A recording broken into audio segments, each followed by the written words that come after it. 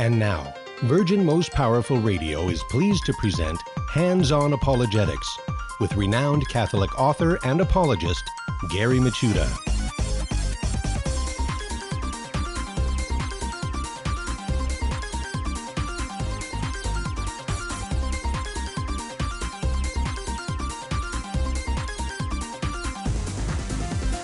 And welcome everybody to Hands-On Apologetics. You have entered into Virgin Most Powerful's Apologetics Dojo. Yes, we are back from a long weekend, and it's great to be back in the dojo, get back in the swing of things, and what better way to do that than to field common objections out there. That really is the name of the game in defending the faith, and help us do that. We're going to have Master Apologist Ken Litchfield come on, the author of How Old Is Your Church?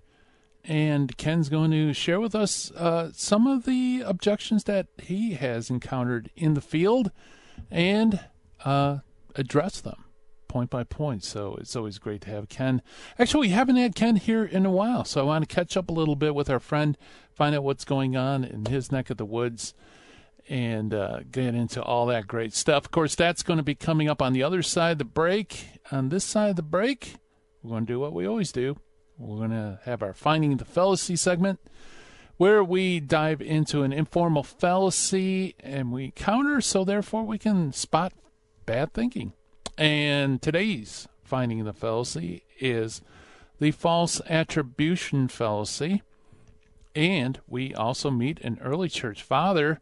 Every episode, as you know, here on the show, we increase our data, our toolkit full of evidence, by looking at the biography of an early church father. The early church fathers are witnesses to the ancient faith. And so not only what they say, but many times who they are and their own experience gives a special weight to their testimony. So it's important for us to know not only quotes from the early church fathers, but also a little bit about who they are. And today's early church father is one of my personal faves. You could even dispute whether or not he should be called an early church father, because some of his teachings ran afoul in the later church, and actually a heresy was named after him. But nevertheless, I think he's a brilliant writer, and maybe it's unfortunate that happened to him.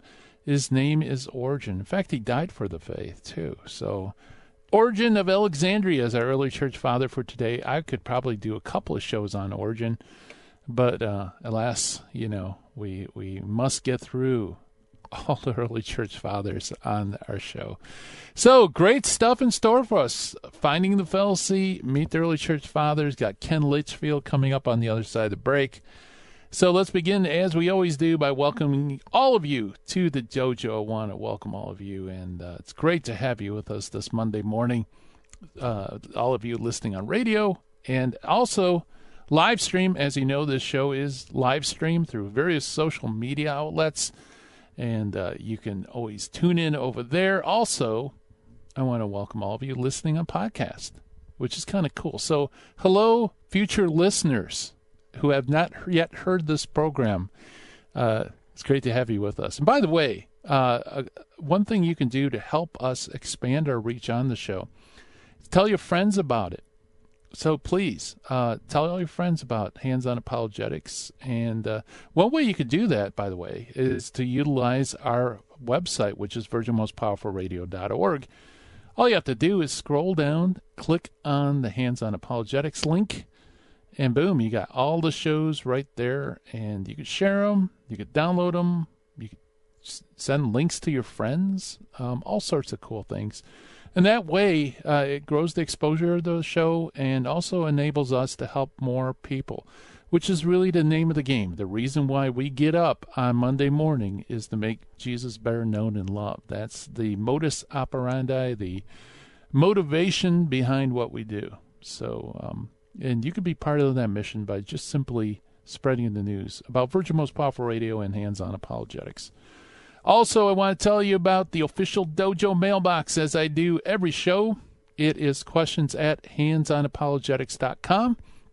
That comes directly to me, the sensei, and I enjoy reading your emails, and also I appreciate it when you give me the heads up on somebody out there in social media land who is doing a bang-up job explaining and defending the faith on social media.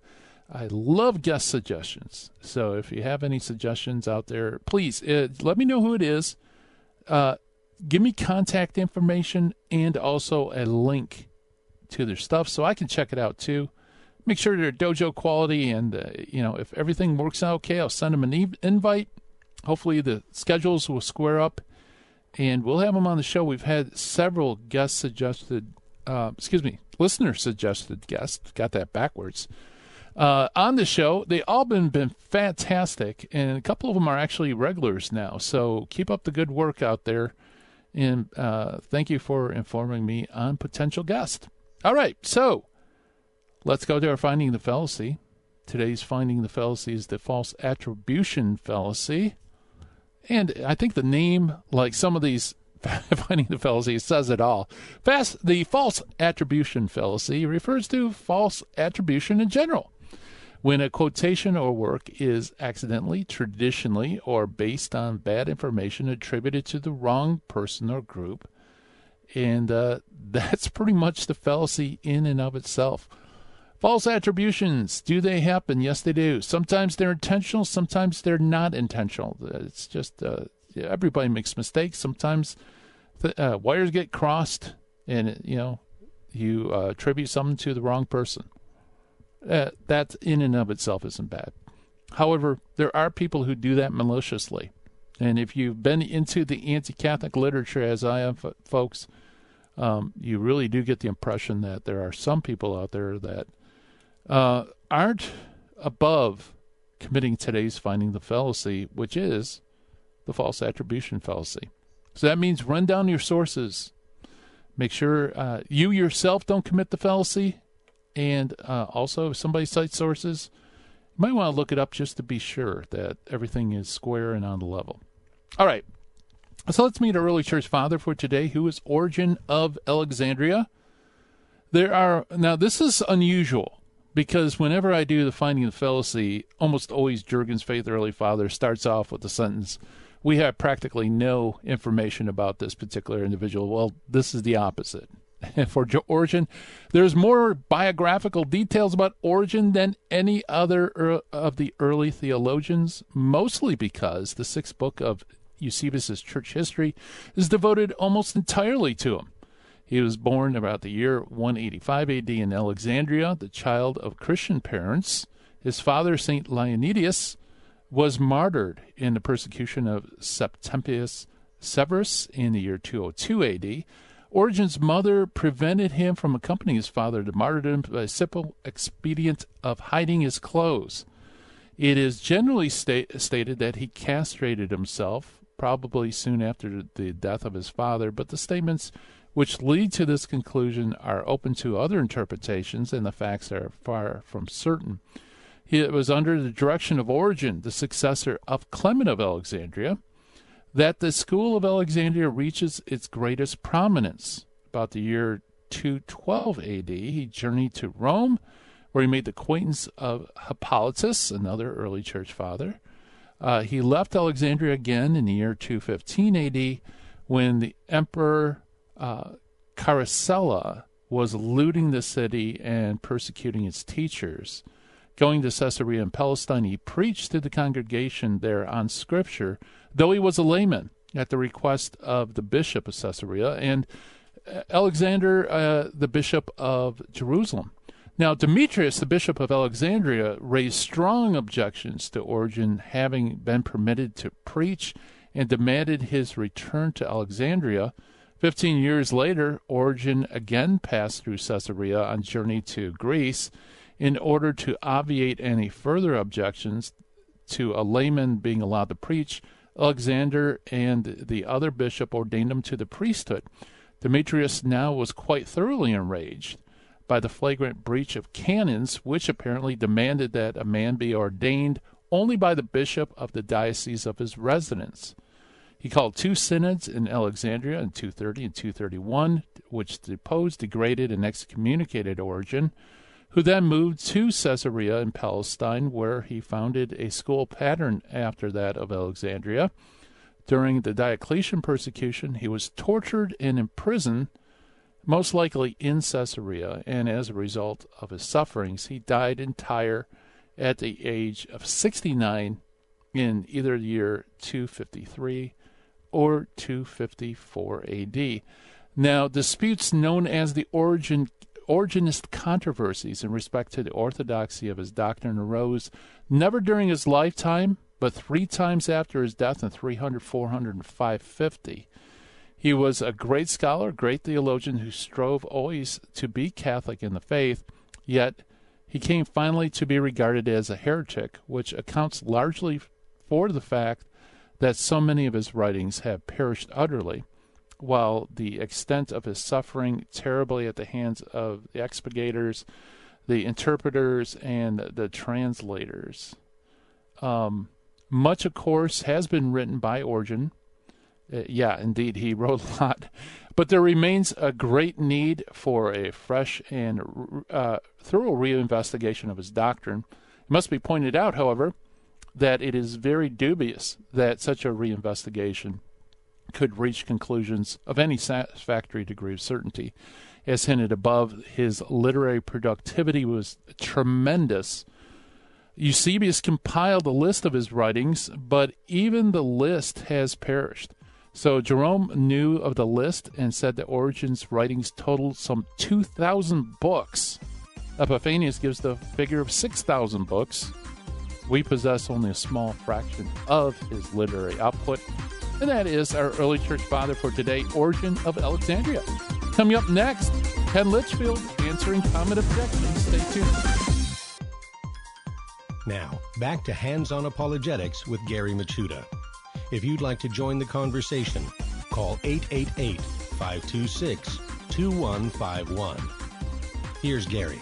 And welcome back, everybody, to Hands-On Apologetics. And, one of my favorite early church fathers, Origen of Alexandria. In fact, he was quite an apologist himself. He wrote several books against various anti-Catholic works. And so Origen had to know how to answer common objections, and that's the name of the game, folks, when it comes to defending the faith. There are common objections. There are objections that you run across time and time again. And the good thing about common objections is you become proficient at answering them, and you start learning the details behind various objections. And so it's important to get a good overview of the typical objections and also typical responses that you can give, and practice them as well. And I've actually, I tell my students on Homeschool Connections, I do online apologetics instructions for middle school, high school kids. I said, practice on your friends and family. And you can just walk up to them and say, hey, did you ever wonder how we got the canon of Scripture? And chances are they'd probably say, yeah, sometimes I've wondered how, is there lost books of the Bible? Then you can just go into your defense. You could just raise the objection and practice on them and see if it makes sense. Because the more you practice, the more proficient you get. The more proficient you get, the more persuasive you'll be and more articulate. And that gives God an instrument that he can work with. Of course, God can work with any of us, no matter how proficient. But nevertheless, it's good for us to be trained and to learn things. So that's my apologetic hack for today is, learn what the church teaches on a particular issue. That's step number 1. Step number 2, get a good apologetics work that will give you the common objections that will be raised against whatever particular doctrine you're looking into. And in a way, apologetic books are kind of like reading the playbook of your opponent, because once you learn the objections, then the same books will help you develop a good response. In fact, there's several books I could recommend, including Carlo Broussard's new book on Meeting the Protestant Response, I think is excellent, or Meeting the Protestant Challenge. Either one or both of those books would be fantastic. So first, learn what the church teaches on a particular issue, so you know that what you're defending actually is what the church teaches and not what you think it teaches. Very, very important. Number 2, look it up in Catholic apologetic works. Find out what exactly are the objections that you likely encounter during this. And then the third one is to practice. Practice, because you'll be more comfortable if you practice. You'll be more confident if you practice. And the last thing is the most important of all. When you practice things, you'll learn it yourself better, right? I'm a teacher. My wife's a teacher. I have lots of friends who are teachers. Every one of us can tell you, you really don't know a subject until you actually go out and teach the subject. But once you do that, you really get a good handle on all the nuances and aspects of whatever topic or subject you're teaching on. So you got to do that, folks. You got to get that practical knowledge too. And like I said, you don't have to do this, in a hot situation where you have an opposer to faith or an objector or anti-Catholic or something like that. You can do it with friends and family. Just practice that way, or do it in your car. Yeah. Just raise the question yourself and pretend somebody's there and give a defense. I have to tell you, I do that sometimes. And sometimes you'll get some strange looks from the people who are next to you at the stoplight or whatever. But, it really does help because you're able to think things through. But nothing beats actually sitting across from another person and trying to explain and defend the faith. And so as we're getting our guest lined up for us, we're having some technical problems. I'm going to recommend some books. Let's do some apologetic books that if you run into an objection and you looked into what the church teaches about it, of course, go to the Catechism. That's a great first stop to point you in line of where else you can go in Scripture and also in the official doctrines of the church. But there are lots of really great books out there that you can go to next for the objections. I already mentioned 2. Carlo Broussard's two books. The first is Meeting the Protestant Challenge, and the other is Meeting the Protestant Response. I love Carlo really breaks down into bite-sized chunks, all the objections and the responses to the objections. And he's such a clear thinker. Both books are available through Catholic Answers Press, and Catholic Answers Press is such a great outlet for excellent material for defending the faith. Again, you have to, if you're dealing with, let's say, theistic objections, like someone who doesn't believe in the existence of God, I love John DeRosa's book, One Less God Than You. That's also put out by Catholic Answers Press, where basically what he does is he tackles atheistic slogans. And although these technically aren't like true objections to the existence of God, they nevertheless are like so popular and so common.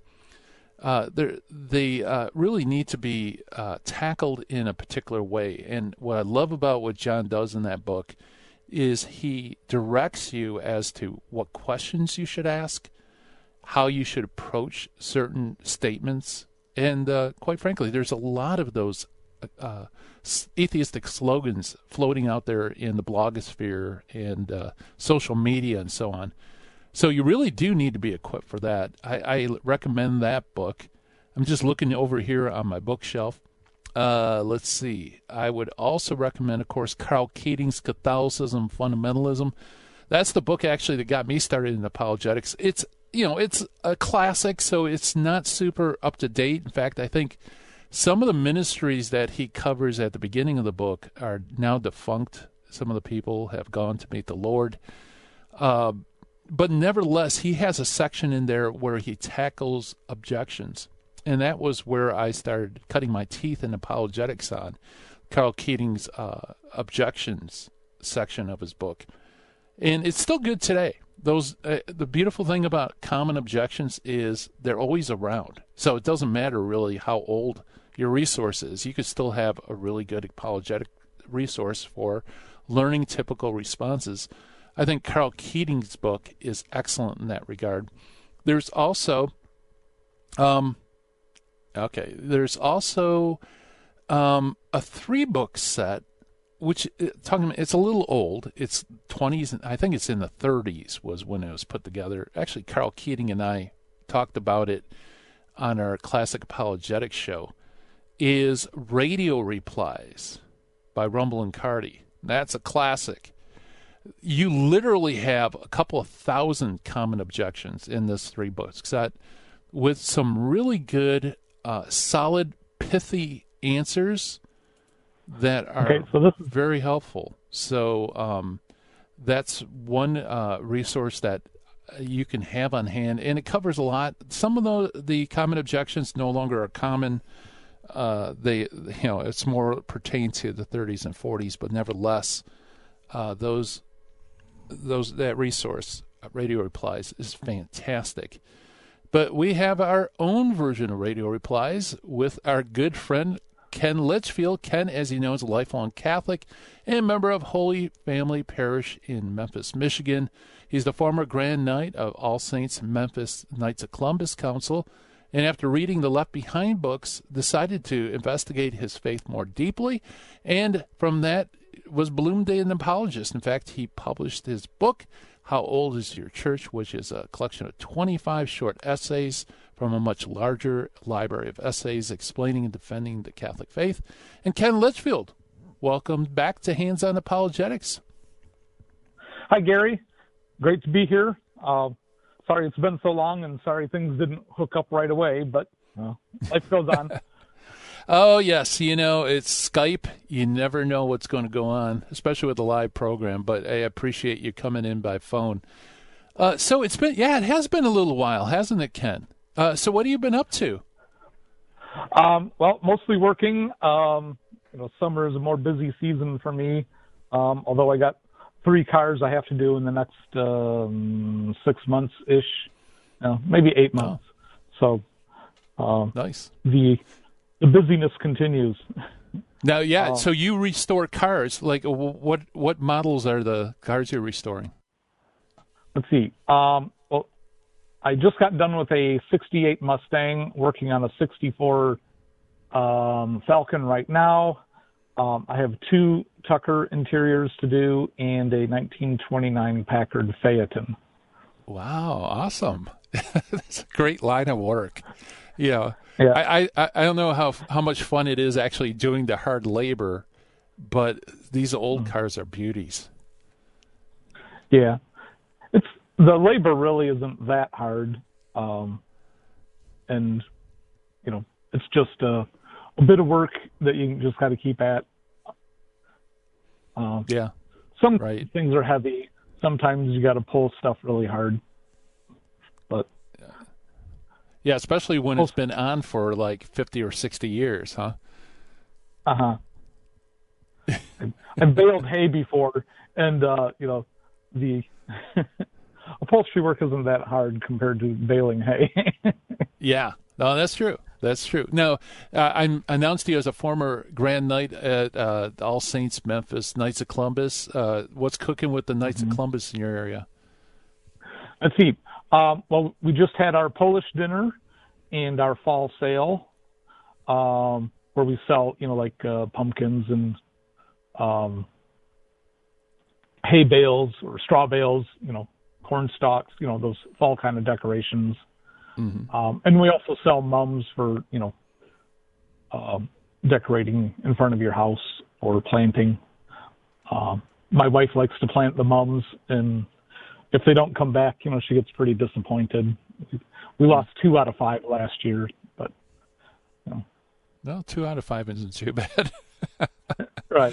Yeah. All right. So, yeah, good. I was going to ask you, is the Knights, are they going to be involved on striking down Proposition 3, which basically installs abortion as part of the state constitution? Yes, we're working hand in hand with our church on that. Good. And, the Knights of Columbus, well, we're doing a rosary rally this week. And in November, we'll be doing a walk for life from the church to the cemetery, where we pray for the unborn and things like that. So We're hard at it. Awesome. That's good to hear. We'll get into the common objections after the break. We're chatting with Ken Litchfield, author of the book, How Old Is Your Church? More to come right after this, folks. You listen to Hands On Apologetics.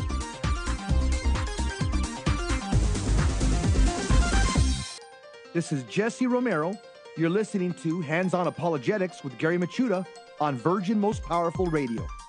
And welcome back, everybody. We're chatting with Ken Litchfield and answering common objections. And, Ken, you cut your teeth on social media. You have a lot of experience answering questions on various platforms and so on.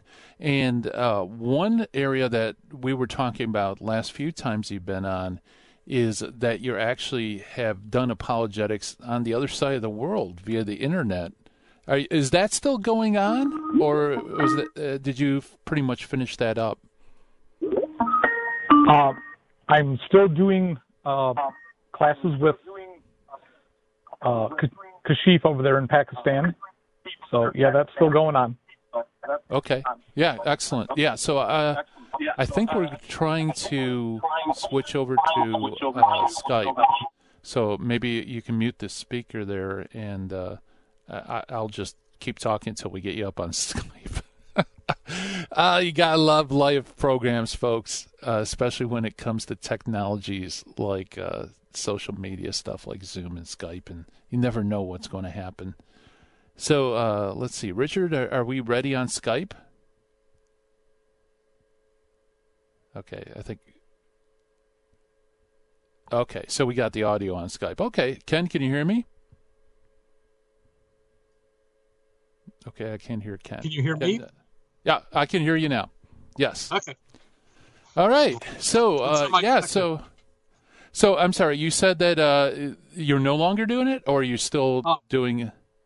Yes, I'm still connecting with the folks over in Pakistan. They had a lot of flooding over there, and because they got more rain than they've had in the past 60 years. Wow. They haven't had rain like this for 60 years, and it's been really rough for them. A lot of houses got wiped out, and a lot of flooding. Kind of like what we're experiencing down in Florida here in the U.S. right now, and up the East Coast and things like that. The only thing is, for here in the U.S., we staged, rescue crews and rebuilding crews to help rebuild after the hurricane came through, and they were staged before the hurricane even came. Well, over in Pakistan, everything just gets wiped out, and then they have to start trying to rebuild after that. Mm-hmm. So we just have a whole lot more resources and planning here, and a lot of their houses are just blocks that are stacked up and then stuccoed on the outside with a flimsy roof. My KFC council, we donated some money to them over the summer, and I've sent them money too. And just to get them tarps, so they can string them up anywhere they can on dry land just to get out of the rain. Because otherwise they're just stuck in the rain. Wow. Well, we'll definitely keep them in our prayers. So, without further ado, why don't we jump into some common objections and how to answer them? Right. Let's do some actual apologetic stuff. Yeah, exactly. Yeah. All right. Well, what's the first on tap? Okay. So the first question came from my friend in Africa, Nam Azwa. And he asked, from the fact that Eastern Catholic priests and Orthodox priests marry, do Eastern Catholic nuns or sisters marry? And I answered that, in the Eastern Rite of the Catholic Church, the nuns and sisters do not marry. They live a life of prayer and service in celibacy. And then he asked, well, do the Orthodox nuns and sisters marry? Because he's thinking, like, if the priests can marry, maybe the nuns can marry. But nope, the monks and the nuns in Orthodoxy are both celibate, and most of them serve a life of, prayer and service in a monastery or, like a convent kind of thing. It's a more monastic life. They devote their life to serving to God. And the bishops of the Orthodox churches are usually drawn from the monasteries, and that's why their bishops are also, celibate. Mm-hmm. Oh, interesting. Yeah, that's an interesting objection. That sort of atypical. That's a really good one, too. Yeah, something I hadn't really ever thought about in the past, but, right. You get these other questions, and, I have to do some research and learn some more. There we go. Very good. Yeah. Interesting stuff. And then he went on to ask about, like in the Catholic Church, how do we distinguish between nuns and sisters? And, generally in the Catholic Church, at least here in the U.S., the terms are interchangeable. A nun is a sister is a nun. But there are some nuns that, are cloistered nuns, and they stay pretty much in their convent and prayer, live a life of prayer and service in their convent. But then there's also the sisters that go out and, serve in the public, and, like as teachers and other social outreach organizations like that. Mm-hmm. Take care of the sick and the poor, things like that. So it's kind of like a nun would be in a convent only, but a sister could be in a convent or out in the public. Okay. Yeah, I always wondered about that distinction because, like you said, in common parlance, we use those two words interchangeably, but there is a distinction. Yeah. And another one that I got from Kashif over there in Pakistan recently was that when does personal conviction go too far? And, that's personal conviction, of course, you want to define that term in that, when you feel that you're definitely right and you know in your heart and you feel that the Holy Spirit is guiding you in that direction. So that's your personal conviction that you are right. Mm-hmm. And you may or may not be right, but you at least feel that you are right. And because personal conviction is a subjective feeling, it can be misleading that way. Mm-hmm. And that's why Jesus didn't say, just trust your heart and you'll be fine. Jesus left his authority with his church, and he promised to be with his church until the end of the age. So we need to use our personal convictions within the boundaries of what the church teaches. And that way we can properly direct our energy along God's plan, and not, go and start another version of Christianity because we were personally convicted that we had the right interpretation or something like that. Right. Yeah, so it always operates within God's revealed truth and never against it, or not against the official teachings of the church, because otherwise the church wouldn't be a shepherd if the flock could have its own personal convictions and go wherever it wants. Mm-hmm. And, perhaps, a lot of Protestant pastors feel that way. They're personally convicted that they're teaching the gospel to their flock, whether they are or not, because, it's up to them whether they have the right teaching or not. If they're in a more organized denomination of Christianity, there might be some higher ups that are telling them, you're doing it right or you're doing it wrong. But, if it's an independent church, an independent Baptist church or something, as long as you got a congregation that'll pay you, yeah, right. You can teach whatever you want. Yeah. Yeah. You become your own pope. But actually, the funny thing is, it's actually you would be even bigger than or greater than the Pope, because the Pope himself is bound by sacred tradition and Scripture, and you know what I mean. He can't do whatever he wants, but if you're in your own independent church with your own congregation, you can say and do whatever you like. Yep. Yeah. The Pope is, as you say, the independent preacher. He's better than the Pope because the Pope at least is limited by, what the church has taught in the past. Yeah. He can't just make something up out of the air. Yeah. Yeah, and that also brings up the thorny issue of conscience too. So personal conviction can also entail one's conscience, and you shouldn't violate your conscience, right? So maybe we could address that as well. How does that work with conscience? Right. Well, the Catholic Church always tells us to, follow our own conscience, but it's a informed conscience, not just what you think or you feel, but what you think or feel based on what you know.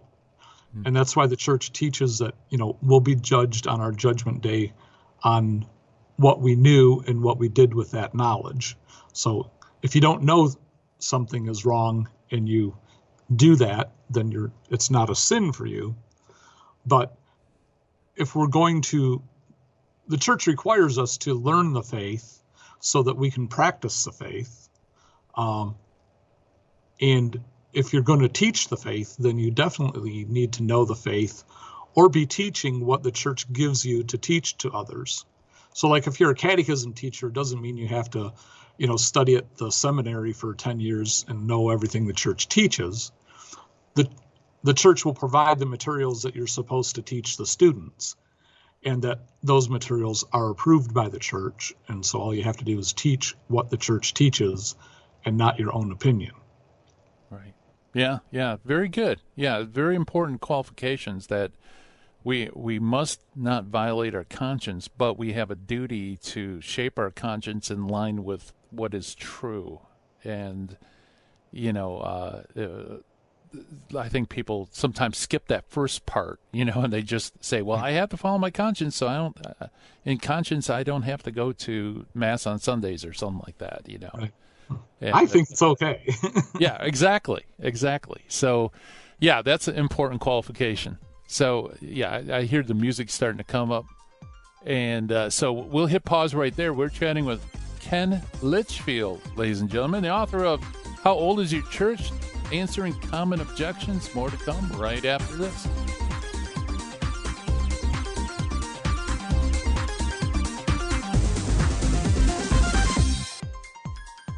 Now, back to Hands-On Apologetics with Gary Machuda. If you'd like to join the conversation, call 888-526-2151. Here's Gary.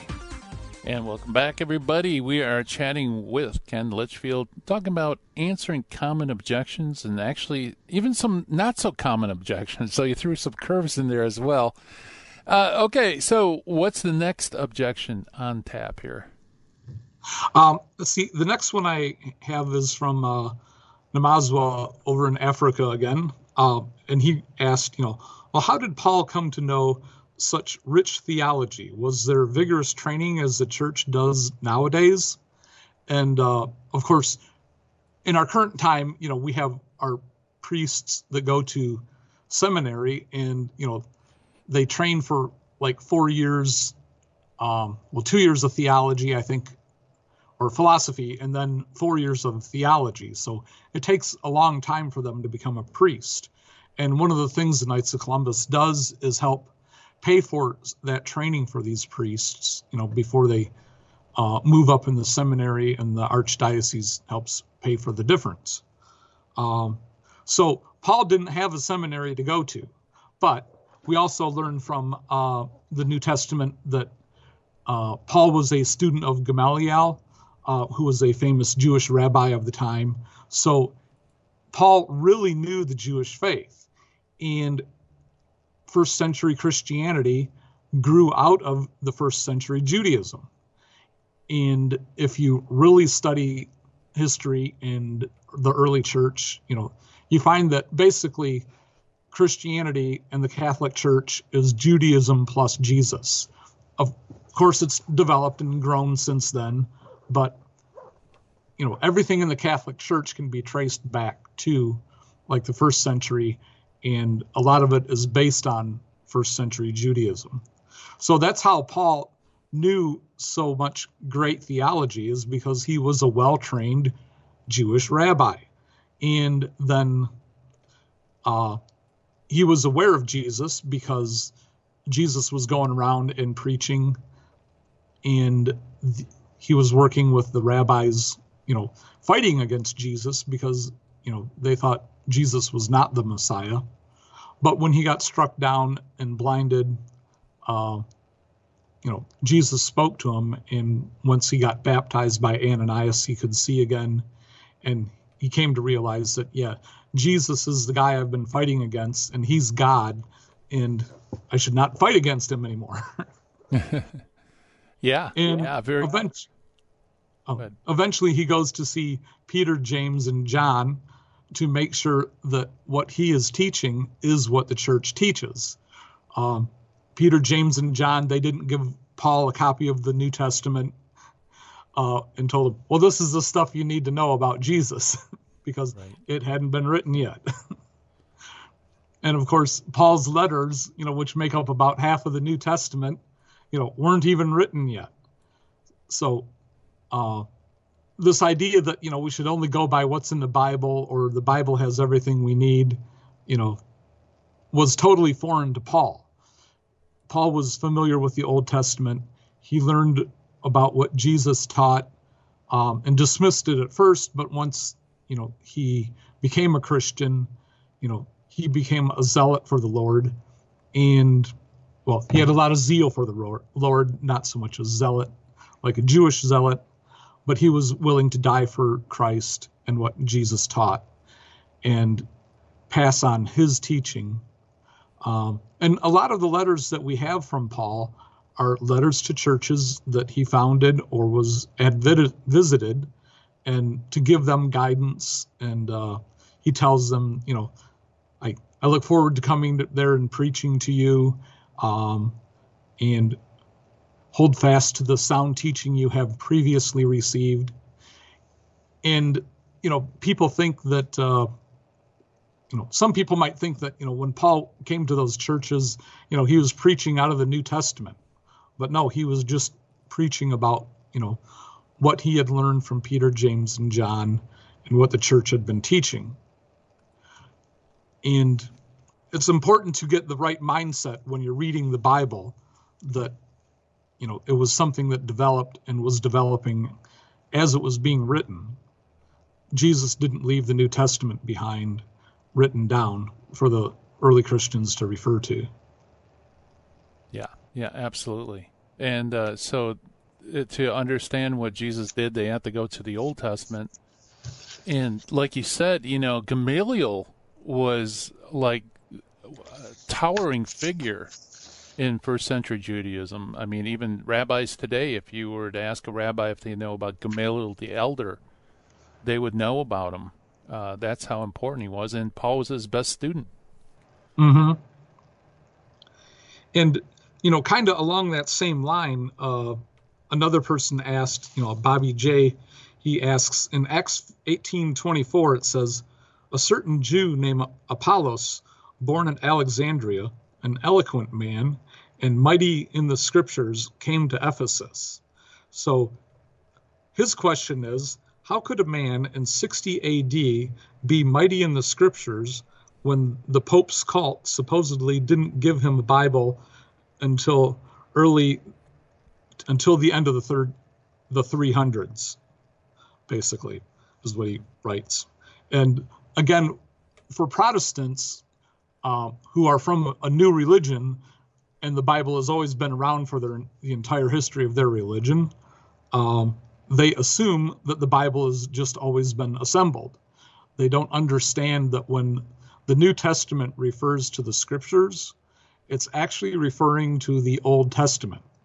So this certain Jew named Apollos, the scriptures for him was the Old Testament.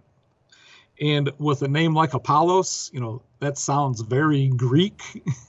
Yeah, and so his Old Testament scriptures would have been the Septuagint, which was a real problem for Protestants because the Septuagint has the 7 books that are now missing from their Bibles.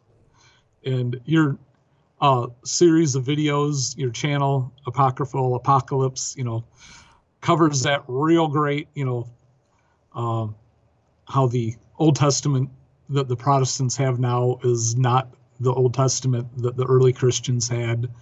And the Jews at the time of Christ, most of them were following the Septuagint. Yep. Yeah, absolutely. And by the way, ladies and gentlemen, I did not put Ken up to advertising my channel on YouTube. I appreciate it. Well, I listened to it, so I got to share it. Well, I'm honored, my friend. Yeah. So, so if they're studying Scripture, it'd be the Septuagint, which would have the Deuterocanonical books. Mm-hmm. And another one that Protestants usually point to is 2 Timothy chapter 3, where Paul writes to Timothy, all Scripture is inspired and useful for teaching and guidance and things like that. But if you back up just one verse, Paul tells Timothy, remember the Scriptures of your youth. And since Timothy had a Jewish mother and a Greek father and lived in a Greek city, the Scriptures of his youth would have been the Septuagint, right? Which again is a problem for Protestants. Yeah, absolutely. And their preachers teach them, that 2 Timothy 3:16. Well, that tells you to go just by the Bible. But if you just back up one verse, you find out, wow, that's the Old Testament, not the New Testament. Right. Yeah. Good point. Good point. But there's plenty more out there. Let's see. Oh, yeah.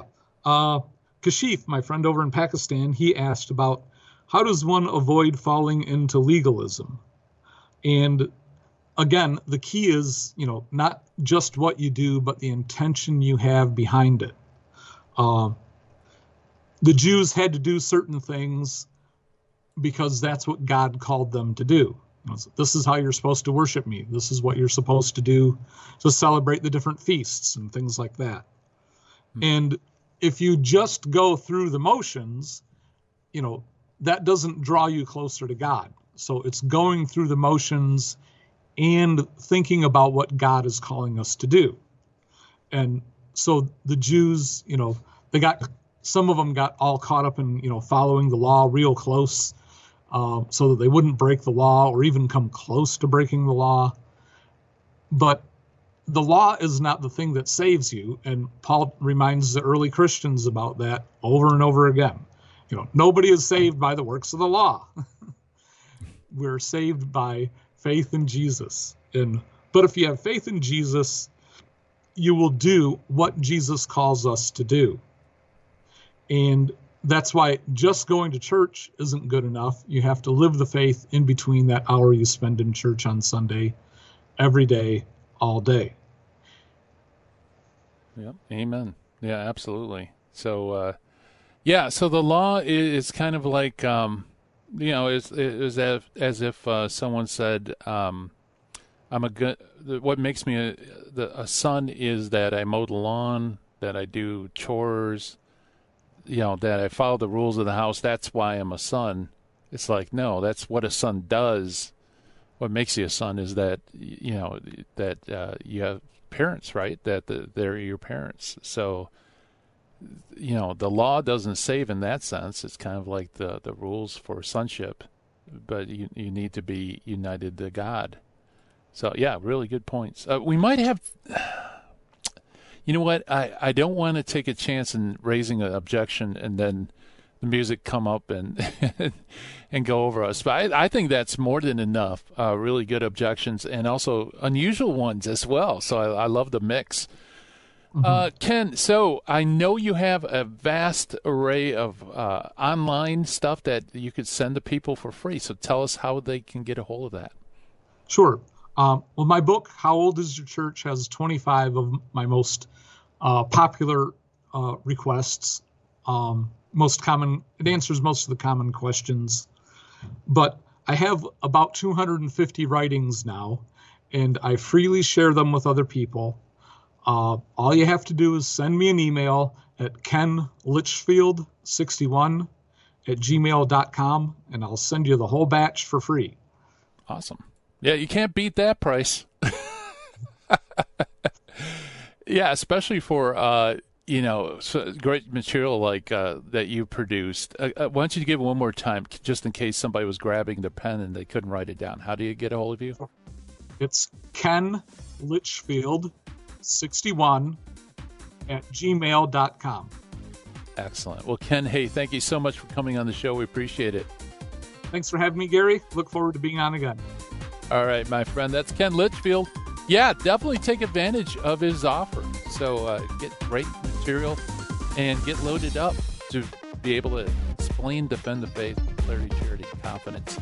And talk about clarity, charity, and confidence. Coming up next, High Impact Catholic Talk coming at you with the Terry and Jesse Show. Thank you so much for listening. God willing, we'll be back again tomorrow. Do this